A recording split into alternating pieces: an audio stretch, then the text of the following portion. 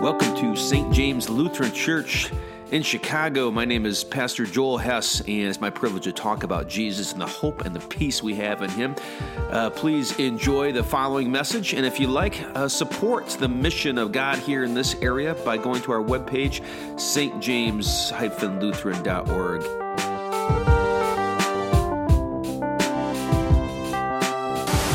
So do not fear. I'll provide for you and your little ones. Thus he comforted them and spoke kindly to them. In the name of the Father, and the Son, and the Holy Spirit. Amen. Forgiveness. It is maybe the central gift, blessing we see in the whole Bible. It's such a heavy theme, forgiving. God forgiving us forgiving others, begins in the garden, concludes in our own lives. But it's so hard to do. Story about Corrie ten Boom. She was a Dutch woman, Dutch family in the war during World War II, and her and her family risked their lives protecting people that were going to be put into the concentration camp, namely Jewish people. They did this for a little while, and finally they got caught, and their family was put into this concentration camp. She watched the Nazi guards treat everyone poorly, but especially her own family, and watched her sister dwindle in starvation and die. Terrible, right? When we really freaked out about really bad things in the world. And World War II ends. America saves Europe again from themselves. She goes back to Germany.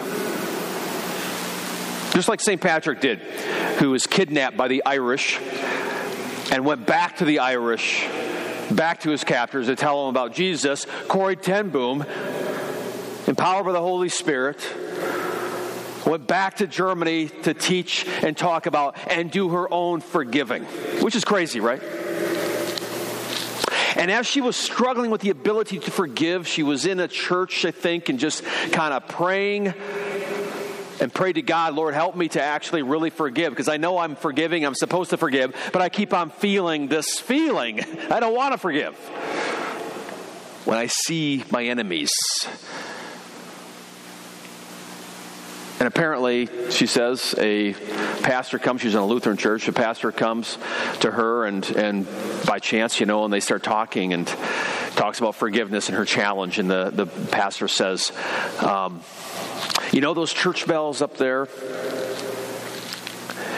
to make them ring, you have to pull that cord, which is what we do. And when you pull it, it rings, and you let go. But it keeps on ringing for a while, doesn't it? And that's what you're feeling. You pulled the cord, you've let go, but those feelings don't just go away. They sort of go off into the distance, and it takes a little time.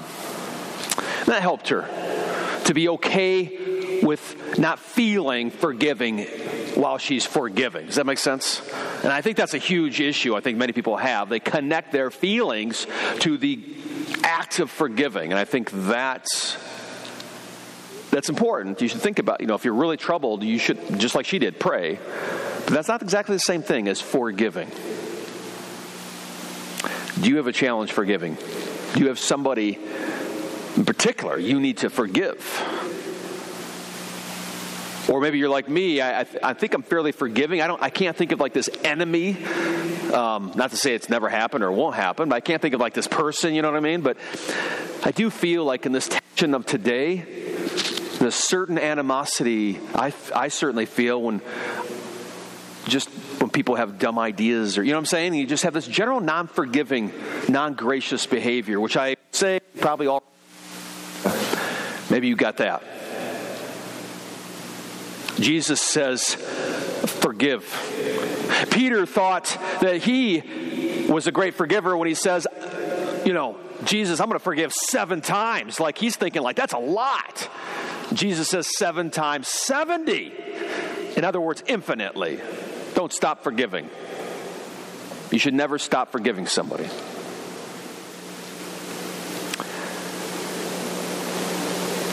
Do you have a challenge forgiving?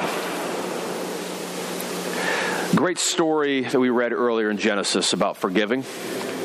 Probably the best story next to Jesus about Joseph. The Joseph story takes up, I think it's the last probably 10 chapters or so of Genesis, a little less than that. And everybody know the Joseph story? People must know the Joseph story. Joseph of the 12 tribes of Israel, 12 sons of Israel. These are the patriarchs of the children of Israel, the people of God. So if anybody should get it, they should. Just like the disciples, right? 12 disciples. So here they are, these 12 sons of Israel, the chosen people. And one of them, Joseph, tells the other 11 as they're out hanging out, a couple things. He comes out with his brand new robe, I guess you can call it, right? It says, Dad gave it to me because basically I'm his favorite. That's basically what Joseph did.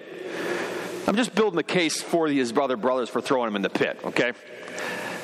And then Joseph says something like, he had these dreams. He has 2 different dreams. And the dreams basically are, I am going to end up being the big player here, and you guys are going to serve me. So let's be honest. At this point, who would want to throw your brother who talks like this into the pit? I want you to give you a little sympathy for his brothers. So they're getting a little annoyed by Joseph, Mr. favorite of dads, who let them know it very naively. And they basically give up with the idea that, first of all, it was let's kill him. But the oldest, full of mercy, decided, let's throw him in a pit, and then we'll kill him later. And his goal was saving Joseph, but we're still going to throw him in a pit. So they throw him in a pit, and as you know, Egyptian slave traders came by and found him and say, okay, this is good. We can make some money out of this kid. They took him. He's gone. Reuben comes back. Joseph's gone. He's freaking out. Now Dad's really going to be mad. We killed our brother. So Joseph is sold into slavery. He's removed from his family. How lonely would this be? He's almost, he's like the youngest of them, right? He's the little one. He's got to work and serve. But somehow the same Joseph, because God is with him, takes this awful thing and makes it into a blessing, right? So Joseph ends up in Egypt, ends up basically telling Pharaoh the dreams and interpreting dreams and saying, watch out, because you're going to have 7 years of great harvest, followed by 7 years of famine. And this was taken as a wonderful warning to Pharaoh to get ready to fill up silos of grain, so they would persevere throughout the famine, right? And of course, Joseph is elevated to second in charge in Israel next to Pharaoh. What an amazing story of God taking the worst possible thing you could do to someone and making it into a blessing. Because, this is the funny thing, his brothers and his dad, not living in Egypt, but not too far, were under that same famine. And so they come to Egypt, hearing that there's food there, and they run into who? Joseph. Joseph, at first, kind of plays some head games with them, by the way, which you would too. But finally reveals himself to them. They didn't recognize him. He was probably dressed up as a Pharaoh hero of Pharaoh royalty. And it blows their mind. Wow. The worst thing you could do was you killed your brother, or at least you threw him in this pit. It ended up being the best thing they could do for their future. Think about it. By throwing him in the pit, he ends up being a slave, going to Egypt, and then interpreting this dream, and then saving his own family that threw him in the pit in the first place. So some time passes, And this is where we come to our lesson here in chapter 50 of Genesis. Joseph's brothers saw that their father was dead. So Israel, Jacob, dies. And they think one thing. Well, now he's going to get back at us. Because there's no way he can let this go. You couldn't do a worse thing to anybody, let alone your brother, than to basically leave him for dead, kill him. He lost years of knowing his dad, his family. And so when Dad dies, they assume the only way Joseph is being nice to us is because Dad's still around and we're all in the family. Dad's gone. And now it's all coming down, right? And that's what you do. So this is what they say. They say, it may be that Joseph's going to hate us and pay us back for all the evil we did to him. Oh, you think so? That's not a crazy thing to think. So they sent a message to Joseph saying this. They came up with a two-part plan, actually, maybe three-part plan, but this is the first one. Hey, you don't know this. You weren't there. I think you were busy doing Pharaoh stuff, but Dad said before he died that Joseph, you should forgive the transgression of your brothers and their sin because they did evil to you. So that's what he said, Joseph. Isn't that funny? I mean, it makes sense. Like, they're not going to beg him. They're not going to talk about it. But, man, if we can get Dad to have authority still, we can have some forgiveness from Joseph, right? And now please forgive the transgression of the servants of the God of your father. In other words, we have no business asking for forgiveness. We get that. You should not love us or care about us in any way. We get that. But, man, for the sake of your dad, for the sake of your God, you should forgive us. But look what they do. They don't just do that. Or actually, look at this. So Joseph hears this, and what does he do? He weeps when they spoke to him this. I don't know if he's weeping. The first time he wept was when he first recognized his brothers coming back and asking for grain. He cried. He didn't do it in front of them. He actually, because they didn't know it was him the first time they met, he went to his other room. He just cried, which you can understand. He hadn't seen his brothers for that long.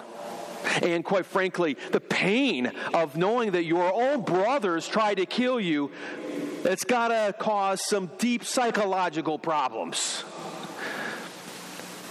And now he hears his brothers trying to weasel out of forgiveness. And is he crying because he's just recalling all the terrible things they did to him? Is he crying because, my God, they don't trust my love for them? They think they need to finagle this to get me to forgive them. Look how broken this all is. Is he crying because they're saying they're sorry? It's emotional, though. And then as he's crying, his brothers, plan B, come in and they fall down in front of him.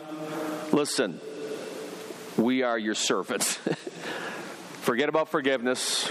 We're not going to be family.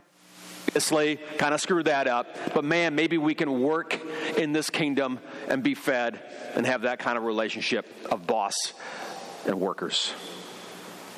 Which is what people always want with God. We don't want God. When God gives us family, we want to be his worker. Notice this in sermons, in churches, how they talk. Because we want to earn our keep. These guys want to earn their keep. There's no way forgiveness is for free. There's no way you're going to welcome us back into the family from what we did. The best we can hope for is work for you.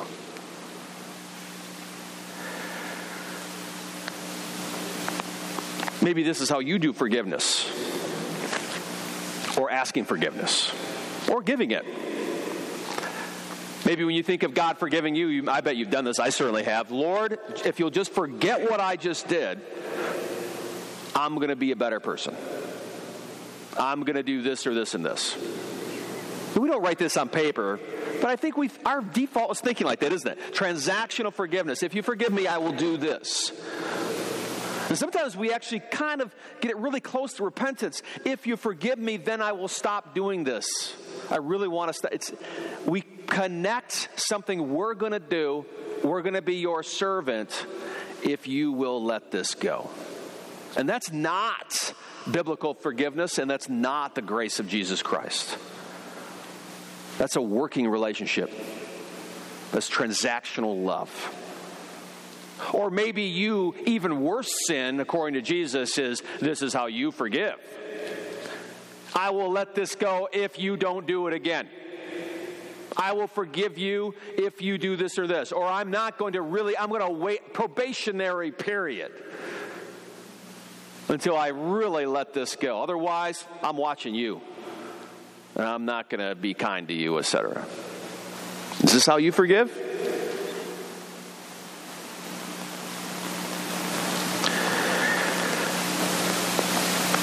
Don't we need some forgiveness in this country? Just a little bit of grace. Don't you need that in your own life? Joseph says to them, I love these words. He never says, I forgive you once. He does forgiveness. He doesn't say, I forgive you, right? Make sure I'm right here. He doesn't say, I forgive you once. He does forgiveness. I want you to notice this. Forgiveness is not a feeling. Who cares I do care how you feel. That's something else that you need to deal with, absolutely, and pray about, like Corrie ten Boom. But forgiveness is a doing. It's an action. And if it's not a doing and an action, then it ain't forgiveness. It's just a feeling that you happen to have, like love. So Joseph says, don't be afraid. That's forgiveness, like absolutely rubber hits the road. Don't be afraid. I'm forgiving you. I don't need to say the words. I can tell you, you don't need to be afraid of what I could do to you. I'm not going to do it. I'm going to refrain from what you deserve and not do it. Do not be afraid of all these fears they might have. You know, the very least of them would be, you're not going to feed us anymore during this famine. But the worst of it would be, you're going to have us killed. And he says, don't be afraid. That's what forgiveness looks like with the person you need to forgive. They should not be afraid of you. You want them to be afraid of you. You want to hold a little something on them, right? Just a little. In fact, you kind of feel good. Because in fact, we like being a victim. And by loving to be a victim, that usually means we like to have something over someone. And it's actually an incredibly selfish thing to like to be. I'm not saying being a victim. We are victims, and some are worse victims than others, absolutely. And you should fight like you know what to help someone else who's a victim of something, absolutely. But there's something weird in us that actually likes to be forgiven, to be a victim, because then we have power. See? And we can not forgive. We can just kind of hold that thing over someone. Isn't that freaking perverted? But that's humanity. Joseph says, do not be afraid. I'm not going to hold this over your head. And it's not just words or feelings, but he says, do not be afraid. Am I in the place of God? As for you, you meant evil against me, but God meant it for good, to bring it about that many people should be kept alive as they are today. Joseph, you see, sees a bigger picture than what was done to him. He sees how God did, how this awful thing happened, the worst possible thing that could happen to you, turned out to be the best possible thing that could happen to him, Joseph, and his brothers. It literally saved his family. If they had not thrown him in the pit, that doesn't make it right either, by the way. Like Paul says, should we just keep on sinning? No. But somehow God is bigger than your own sins. It's crazy. The worst possible thing you could do something turns out to be the best possible thing to happen to you, the perpetrator. Does that sound familiar to you? So do not fear, he says,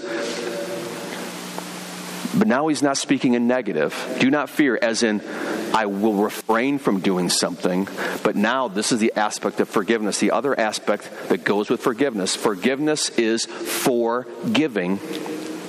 It's not for you, the forgiver. That's something else.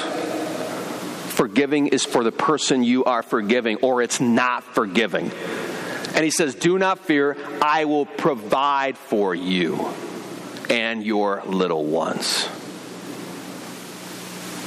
I'm going to actively give to you and take care of you, you who hurt me. You don't believe I forgive you? I'm not only not going to speak poorly about you with my friends, tag you on Facebook, or make fun of you, or whatever that might be, or avoid you, or make sure you know I'm still mad at you, but I am going to take care of you, nourish you. It's like a wedding vow. I'll provide for you and your family. Do not fear. And then he goes on and comforts them. The victim is empowered to give grace and mercy. That's the only power, the only wokeness you get when you're a victim. And that's the most beautiful, most powerful thing you could possibly have. And he does it. He comforts them and speaks kindly to them. You notice when Moses is doing this? This is so incredibly beautiful. And the word forgiveness is not used once. That's what we are called to do. When we forgive specifically people and living as forgiving people, the way we just generally treat one another is positive and giving. Now, how could Joseph do this? How can you do this? Joseph talks about it in a little bit. He basically says this ended up being the best thing possible, right? That empowers him to forgive. God has provided for me in every way. He's taking care of me. Who am I to withhold forgiveness from you? My goodness. God has just made amazing things out of this. Brothers and sisters in Christ, you've got something better than what Joseph had. We have done the worst possible thing you could do to our brother, Jesus. We put him on a cross. And yet somehow that became the greatest thing to ever happen to you personally. Just like Joseph. That cross, that death of Jesus, all of our hate and all of our anger, all of our sins placed upon him, the violence of the universe on him, and yet it became the greatest things to ever happen to those that put him on the cross. Because that cross is God dying, Jesus dying for those Pharisees and chief priests and robbers on both sides, and you and me. One way to really empower you to forgive is to realize you ain't all that. You might be a victim over here, but you are a perpetrator over here, and everybody's a perpetrator, and everybody's an oppressor, and everybody's a sinner. And if you don't think so, you are incredibly not self-aware. And your own little fiefdoms, we push, we're enemies, we hurt, but we are forgiven completely by Jesus. You want to be empowered to forgive, you first need to understand, stop being so self-righteous. Look in the mirror. And then look to the cross. And see how God doesn't hold anything against you anymore. It's been canceled, all your debts. Just like in Jesus' parable. Gone and removed. Everything. You want to be empowered to forgive? You look and see how much you've been forgiven, how much has been given you by total grace.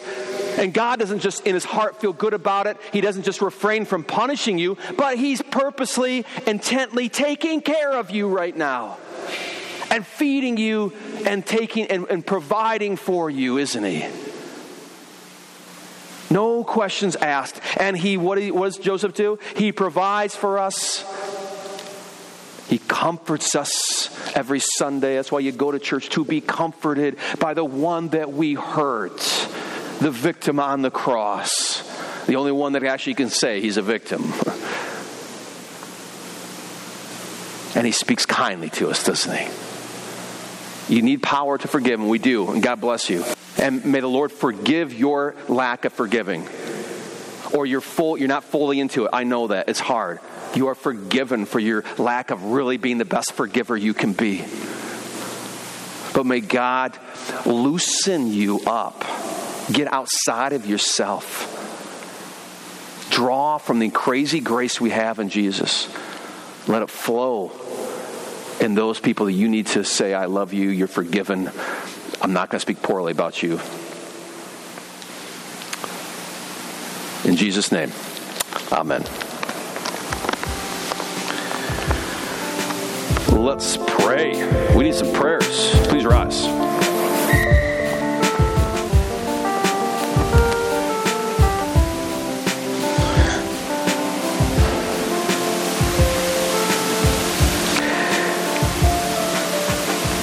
Heavenly Father, we stand before you as people who definitely have been hurt